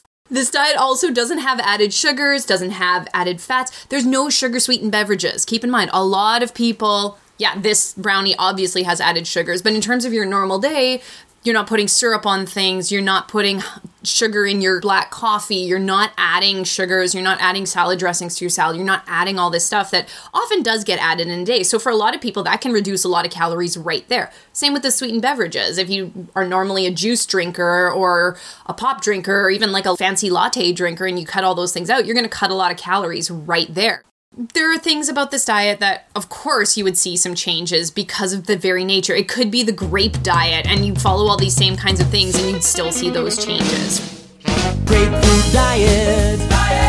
Throw out the pizza and beer. Grapefruit diet. Get those jelly donuts out of here. I fail to see any real sweet potato magic happening here. It's based on the carbohydrate cycling, which is something that is used in sports nutrition by qualified professionals. However, it's generally used in elite athletes, mainly physique-based or weight category-based sports. It's not used long-term, whereas this diet is talking about a lifestyle, so it's encouraged to use forever. It's also, from what I understand, the evidence isn't necessarily there, but it's not necessarily a bad thing, and they do see the results, but it's done with a qualified professional, not some book on your shelf.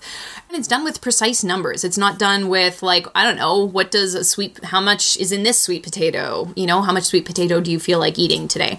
Keeping this up as a lifestyle sounds impossible. So, one other thing that this diet does, despite the fact that it's not restrictive, it cuts out a whole whack of foods. You don't see any dairy, you don't see any grains, you don't see any legumes, aside from the occasion, like there's a little bit of nuts here and there in a couple of recipes, but you don't see those other categories. You see very little fruit as well. So it is pretty restrictive because it cuts out a lot of really nutritious foods. And the low variability in the diet makes it less interesting. When our food's not interesting, we don't eat as much. This is known. When we eat really interesting food and very palatable food as well, we eat more because many humans take pleasure out of eating food. We get happy sensations when we eat things that taste really good.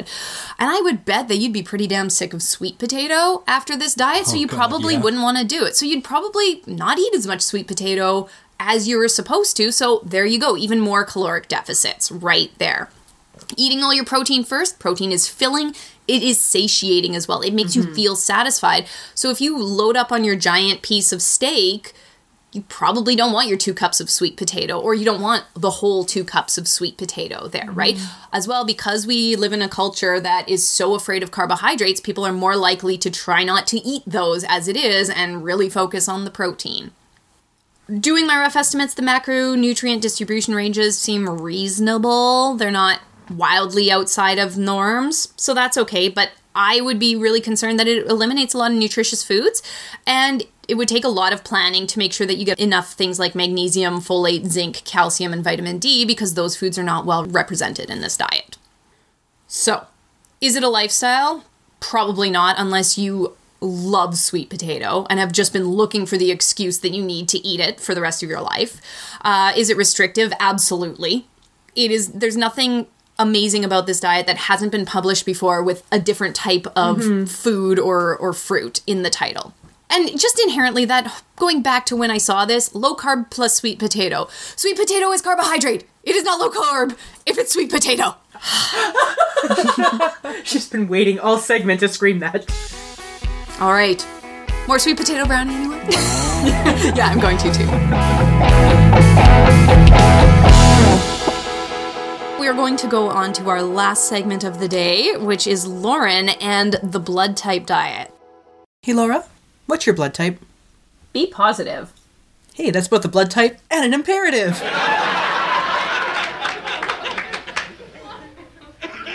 Another question. Do you like lentils? I love lentils. Well, that's too bad. Ah, damn it! Because according to your blood type, lentils are one of the foods you should avoid, along with corn, wheat, buckwheat, tomatoes, peanuts, and sesame seeds. But I love all those things. Mm-hmm. Oh. Well, you should also avoid chicken, but that one will be easy. What do you put buckwheat in? Pillows. Cabbage rolls, if you want to make cabbage rolls right and not the bad way with rice. Oh my god, okay. But the cabbage rolls are so good. They're the best. I did not know that I had stepped upon this mine. Let us continue. You're talking to Jem. What did you expect? Well, you said you loved all those things, and I've never heard anybody say, I love buckwheat. But the chicken should be easy to switch out for you. You only need to substitute goat or mutton or rabbit. Do I have to eat those to be healthy? Like, is it one of those things? Oh, no. You should really stick to what they say. Okay. So I can't keep up this kind of voice for my whole segment because the blood type diet is so bad. I really don't want to bury the lead here. This one is super bananas. Super bananas. Which, by the way, are fine for your blood type, Laura. Woohoo! But Jim, Ashlyn, and I should avoid them. Well, unless you're a secretor, Laura. In which case, they're neutral for you. It's okay. Secreting what? Well, we'll get to that. So same for Jim and same for me. But for Ashlyn, whether you're a secretor or not, they're right out. No bananas. Okay. I don't like them that much. But there's some banana bread upstairs, so... So what the heck does this all mean? Well, nothing. That's easy to say, but let's unpack this diet system and see what all of this nothing boils down to. Firstly, Laura, you're B positive, so what's everyone else's blood type? I'm A positive. I scored very well on my blood test. Ashlyn? AB positive. And I'm A negative, which both describes my blood type and my personality. So we do seem to have a bit of a spread here in the room, and we're only missing someone with type O blood. So we'll keep these blood types in mind for later. Do your, RH factors not matter? No. When you make up stuff, you get to decide what matters and what doesn't. But I figured they would, spread it out more by This using those. isn't made up. This is science. Let's get to the science, Laura. Science. I'm looking forward. So this is going to radically change our lives, so let's discuss the science. So the blood type diet was developed in the mid-1990s by Dr. Peter D'Adamo. I didn't realize it was that recent. Yeah. He's a doctor, but that's doctor of naturopathy. Just putting that out there. Doctor of naturopathy. Yeah, I didn't want to leave any confusion about that. So to make a long story short, because seriously, explaining this diet philosophy takes about 10 pages on its website, your blood type determines what you should eat based on a heaping helping of eugenics. Oh, good. Jesus. Your blood type determines where your ancientest ancestors came from, and therefore you should eat what made up the basis of their diet. Wait, what? Your blood type determines where your ancestors came from? Oh yeah. What? Oh, we're getting there. Okay. Sure. More science! So folks with type A blood, like Gem and I, should, according to the Blood Type Encyclopedia, which was also written by D'Adamo, eat mainly vegetarian, practice calming exercise like yoga or Tai Chi, and because we have low levels of stomach acid, we should chew our food more than people with other blood types. Low levels of stomach acid, eh? Yes. I guess I can go off those proton pump inhibitors I take every day. We are also sensitive listeners. And we shouldn't eat when we are anxious. So I should never, ever eat. Yeah. So blood type A is referred to as the agrarian or cultivator. It is the oldest blood type. So type B blood, Laura, it mutated into being in the Himalayan highlands. Really? Yep, and was swept out around the world by the Mongol hordes. Okay. So because of this, people with this blood type easily adapt to change, even in their diets. This blood type is referred to as the nomad. Okay.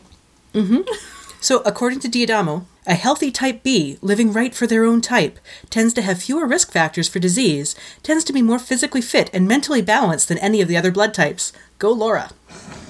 Mentally balanced. Type Bs tend to have a greater ability to adapt to altitude, and interestingly, are statistically the tallest of blood types. Who did these analyses? D'Adamo. Oh, So, as I said before, lentils, tomatoes, peanuts, and sesame seeds are all no-no foods for those with type B blood. And so is chicken, because chicken contains a type B agglutinating lectin. This lectin is so bad for those with type B blood, it can lead to strokes and immune disorders. Folks with type B blood should participate in exercise that challenges both their physical and mental capabilities, like martial arts or golf. Or tennis. So, folks with type AB, like Ashlyn, are adapters. They can eat and behave both like A's and B's. So you can either have Vegetarian or adaptable? Yeah. That seems odd. Well, this is why you're nicknamed the Enigma. The enigma is, can you think of a better name for this blood type group? No. No. Okay, so do I get to eat everything they both eat, or do I have to avoid everything they both avoid? You have to avoid everything they both avoid. Ah, crap. Don't worry, on this website it has a handy chart where you type in the food type, and it'll tell you whether you can eat it or not.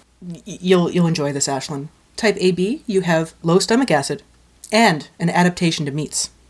So your type is also way more reactive to those pesky lectins than other blood types. I would also like to go off of my proton pump inhibitors if in fact I have low stomach acid. Then you just need to eat according to your blood type. And eat all the meat?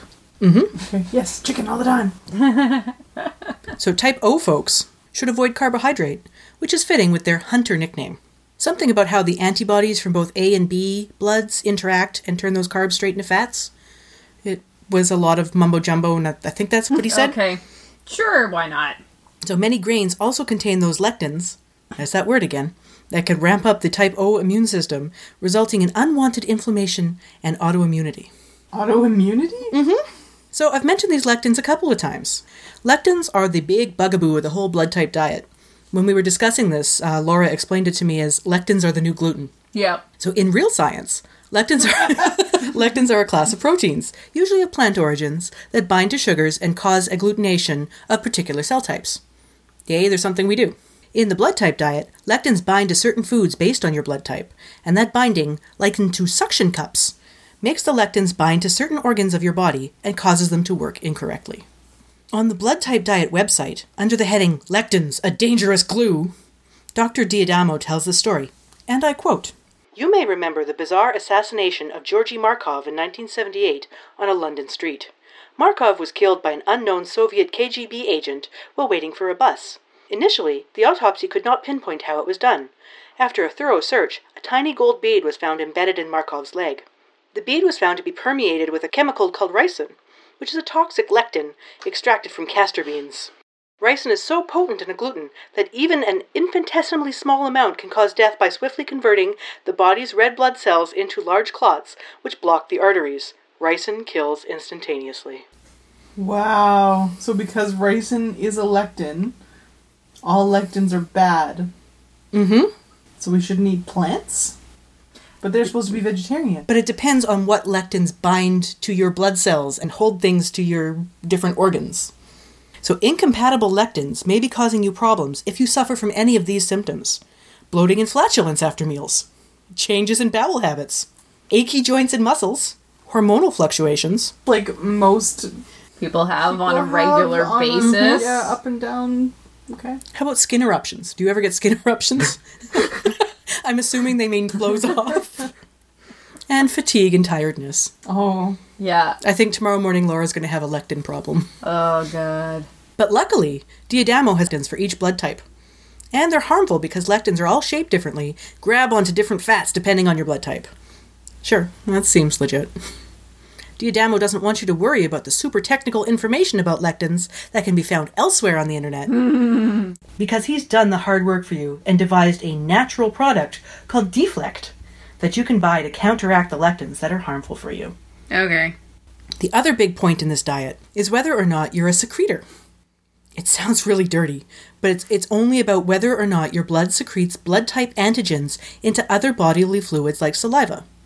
Apparently, because of reasons, it's better to be a secretor because it protects your immune system, I guess. And you can find out if you're a secretor by getting a handy testing kit from D'Adamo's website. And buy his book, Live Right For, that's the numeral 4, Your Type, to find out more about why it's important. In other words, that information was behind a paywall, and I didn't feel like searching for it. Mm-hmm. So there's more information about this diet, like lectin blocking and natural cures for seasonal allergies. But it's a lot of gobbledygook wrapped up in pseudoscientific words. It's borderline eugenics, with some Ayurvedic ideas thrown in for good measure. According to his site, D'Adamo is currently busy developing software to help naturopathic knowledge. The blood type diet... What? Yeah. He is writing software and apps to help naturopathic knowledge. Yeah. So the blood type diet forums have also been taken offline on the site, but they have been replaced with a garland of gratitude for the good doctor. Ugh.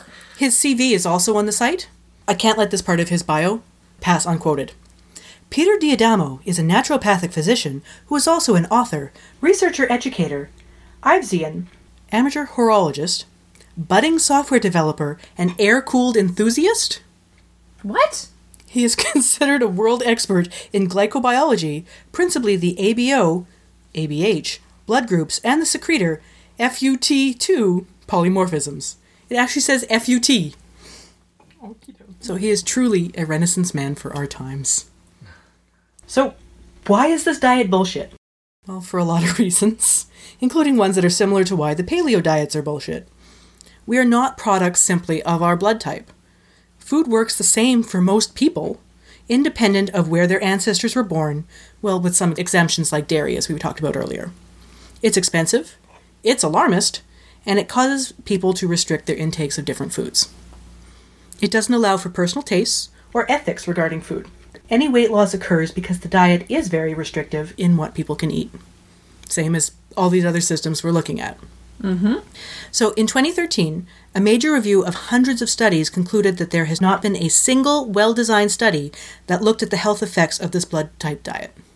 One of the studies that found a relationship between blood types and food allergies actually contradicted the blood type diet's recommendations.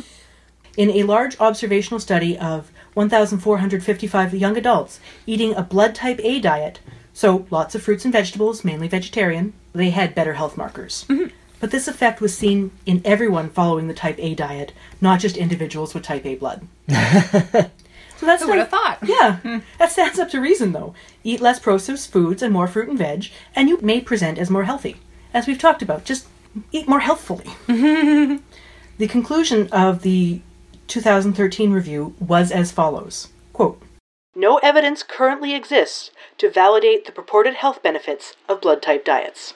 Oh, Lauren, thank you for covering that. I am so glad again that I didn't have to do that one. There's so much more detail, and so much. We'll link to the site in the show notes, and it's a fun way to spend an afternoon of, can I eat this thing?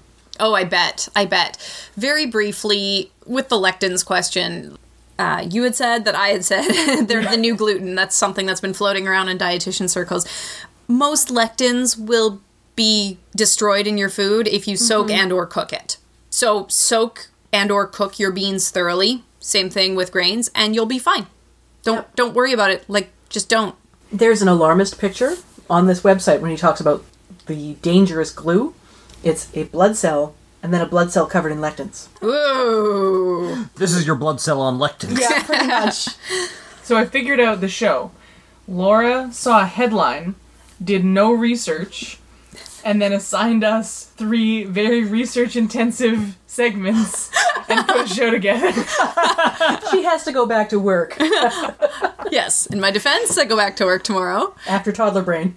Second of all, I have done years of research. Thank you. I just thought it was funny after every segment, thank you for researching that, so I didn't have to. And yours was like, I didn't buy the book, I didn't do this. Hey, I'm just laying it on the table here. Love it.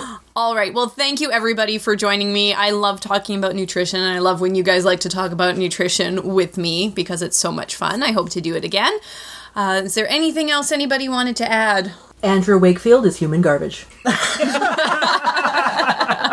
All right, well, everyone, we've had a lot of fun. Thank you to all of my co-hosts today. This has been Life, the Universe, and Everything Else. Have a great night, everyone. Good night. Bye. You've been listening to Life, the Universe, and Everything Else. If you have any questions or comments, or you'd like to suggest a topic for the show, send us an email at lueepodcast@winnipegskeptics.com. If you want to show your support, give us a review on iTunes or Stitcher. Follow us on Twitter or Facebook, or just share the show with a friend. Our music is produced by the very talented Ian James, and this episode was edited by Jem Newman.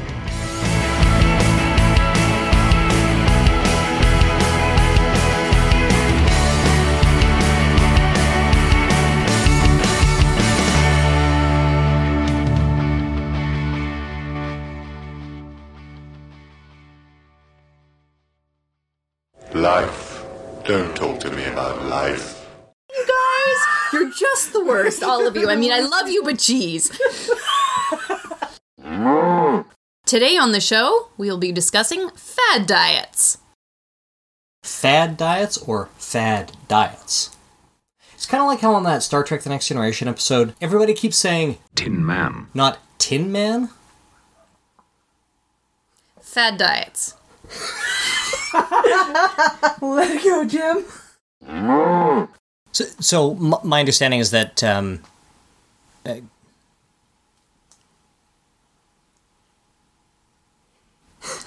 has no understanding. I'm sorry. No. Doesn't matter. Okay. Move on. Holy crap, that was a half-hour segment. You're heading into gem territory. It's okay, that was a lot of work. I won't do it again. Well, Jem, that was really comprehensive. Thank you so much for reading. Shut up! I'm trying to be diplomatic here and show support to my husband, and you guys just laugh. No, it's funny because it's so transparent. Thank you, Laura. It was comprehensive. You all. Because the look on your face the whole time you were watching him, it's like, why are you still talking? Well, because I could see his screen, I could see how many more words there were left to say. Okay, we need to let Laura do her thing. So, Ashlyn, are we having a surprise episode next month? I never think about this in time.